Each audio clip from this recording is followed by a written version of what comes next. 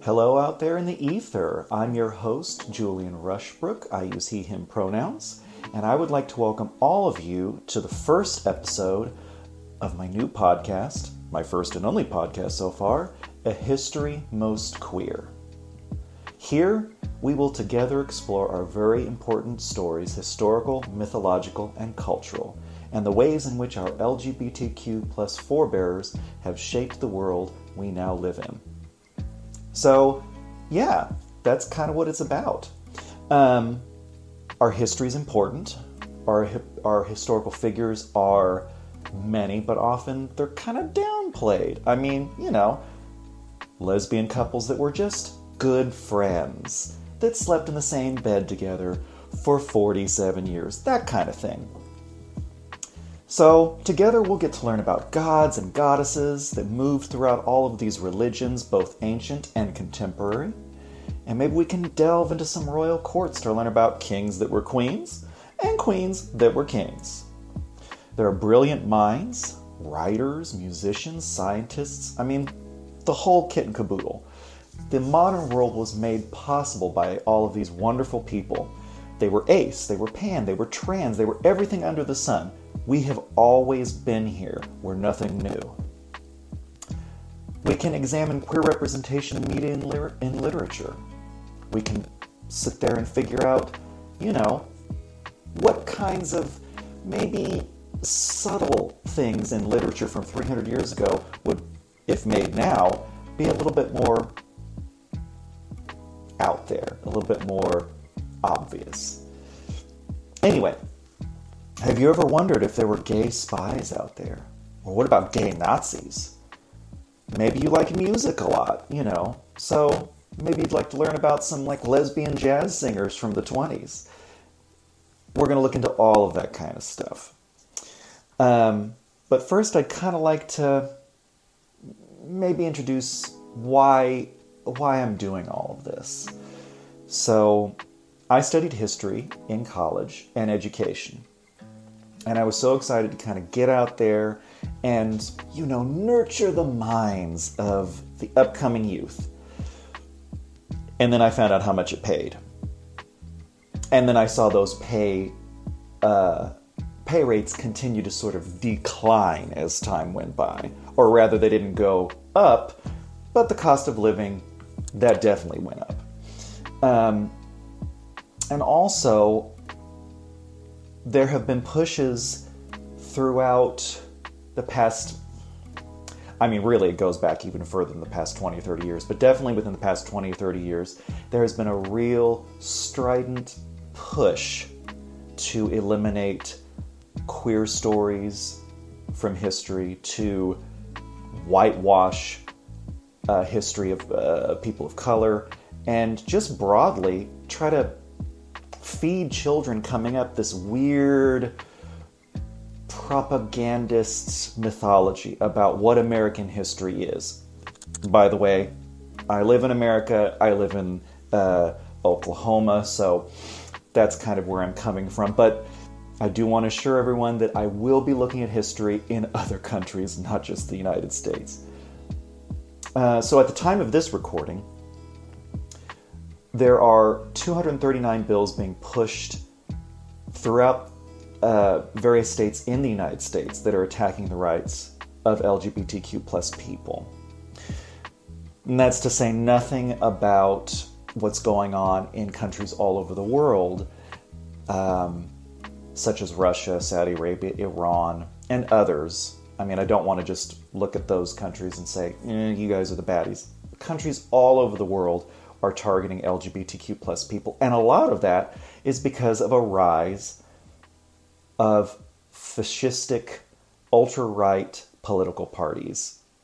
And, you have to have been living under a rock to have not seen the last few years of American political history, but we are by no means the only nation in the world that has been experiencing this.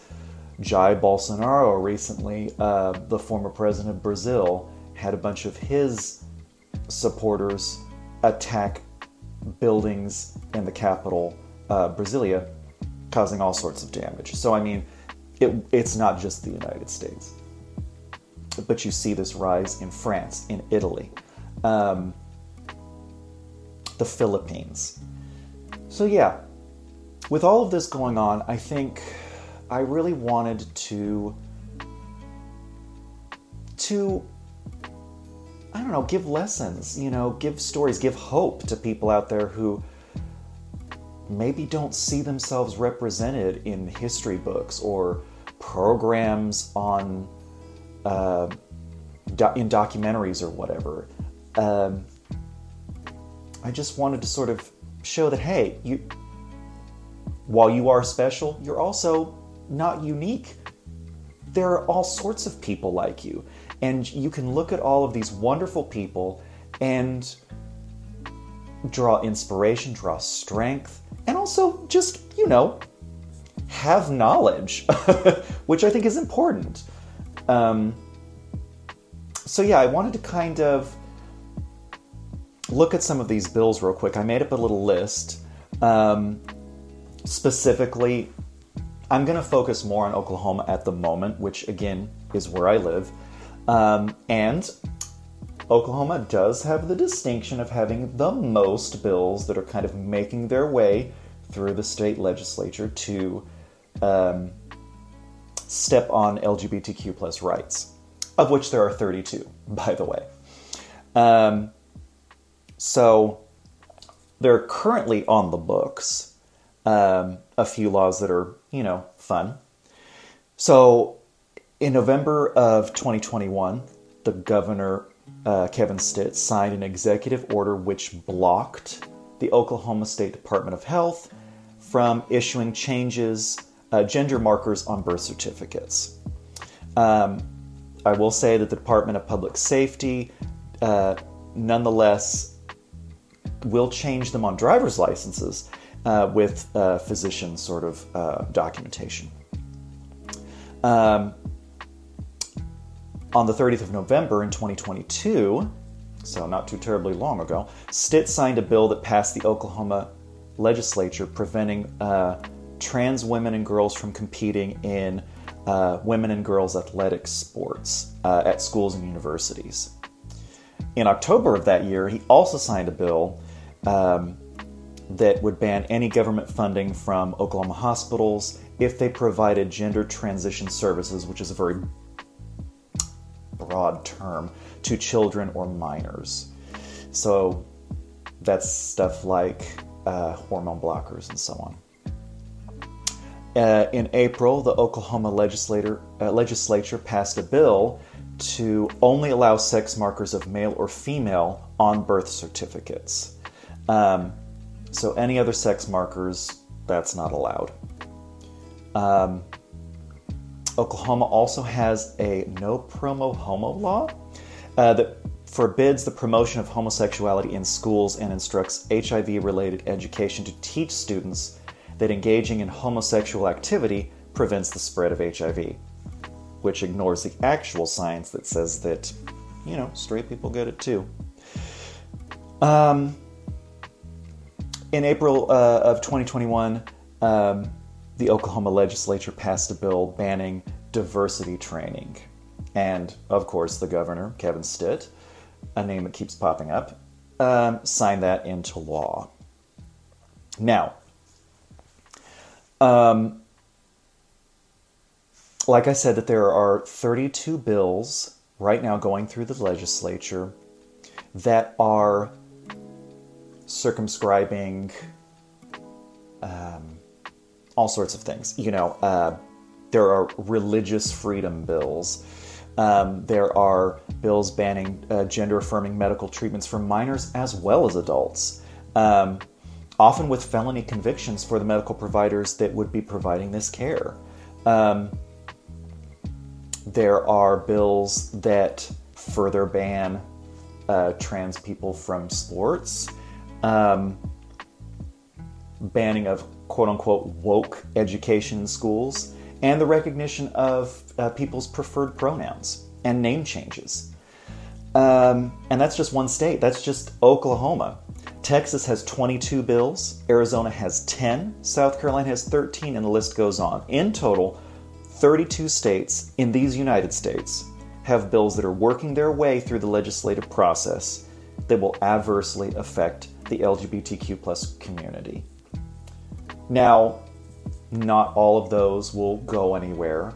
I mean, I just can't see the state of New York doing anything like that. But Oklahoma, you bet. Texas, for sure. So that's the majority of states. That may not be the majority population-wise, but still, I mean, it's frightening. So that's why I think we need to learn about our splendid history. And by learning about it, maybe that will help us to work toward having a better future for the LGBTQ plus children that have yet to be born.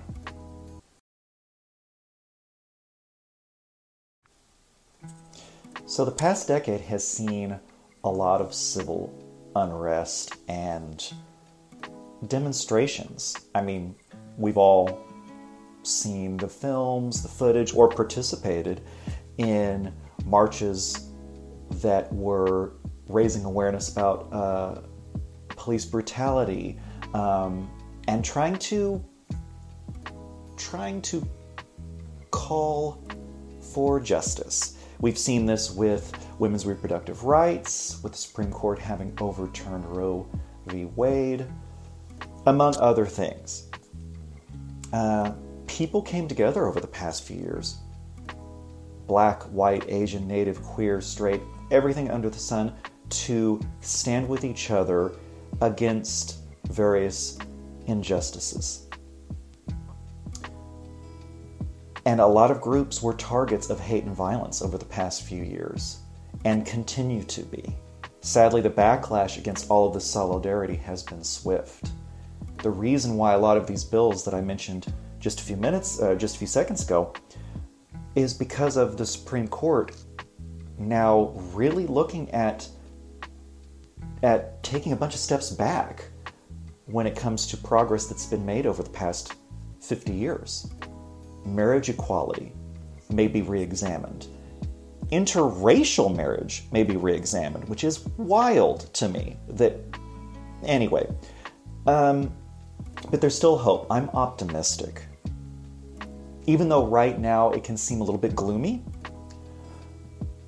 I really do believe in what Dr. King said about, that's Dr. Martin Luther King, by the way, about the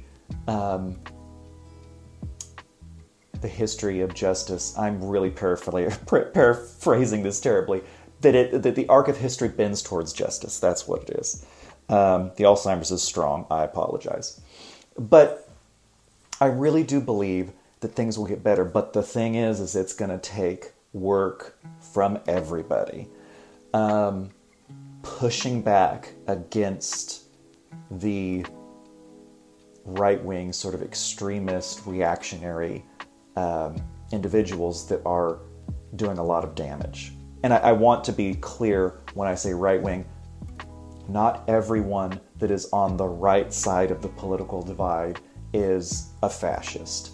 Not everyone on the right side of the political divide is anti-LGBTQ or racist or so on.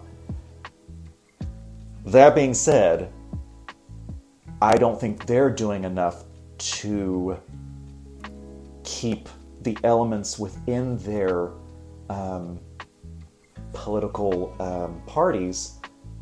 I don't think they're doing enough to expel those more dangerous elements. So maybe that will change. We'll be optimistic. So I'm optimistic, but again, I said that we all need to do our part. And so I think for my part, if I can sit there and educate people that, you're not gay because of demons or communists. You're not, trans because of some sort of weird chemical that shot into the air. I mean, we've always been here. Before communism, before advanced chemicals were made by labs. You know, we've always been a part of the human story and, frankly, other species in the animal kingdom stories. When COVID first broke onto the world stage, I saw a lot of very eerie similarities to when HIV appeared on the scene 40 years ago. The behavior of the Reagan administration, while not exactly the same as the Trump administration, there were some frightening similarities. Especially in how a lot of the stuff was framed. You know, the disease, the illness was either not real, some people would have claimed that, or that it was a punishment from the Almighty, or some other strange conspiracy theory that is best left to an episode of X-Files, which is a great show, but really, we don't need to have X-Files on news channels. So, yeah, that's why I thought I would start this little podcast, which I'm sure this first one is probably going to be rough. Hopefully these little $40 microphone things that I got aren't too terrible, and I am having to learn how to edit, so little apology, you know, at the beginning. But yeah, I plan on talking to experts because I am by no stretch of the imagination an expert. But I'd like to, you know, interview some experts and maybe even talk to some people who are real, live, honest to goodness heroes within our community.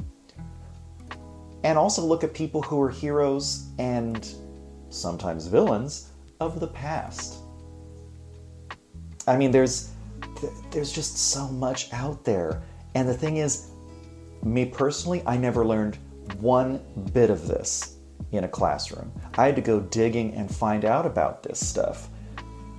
And that's sad.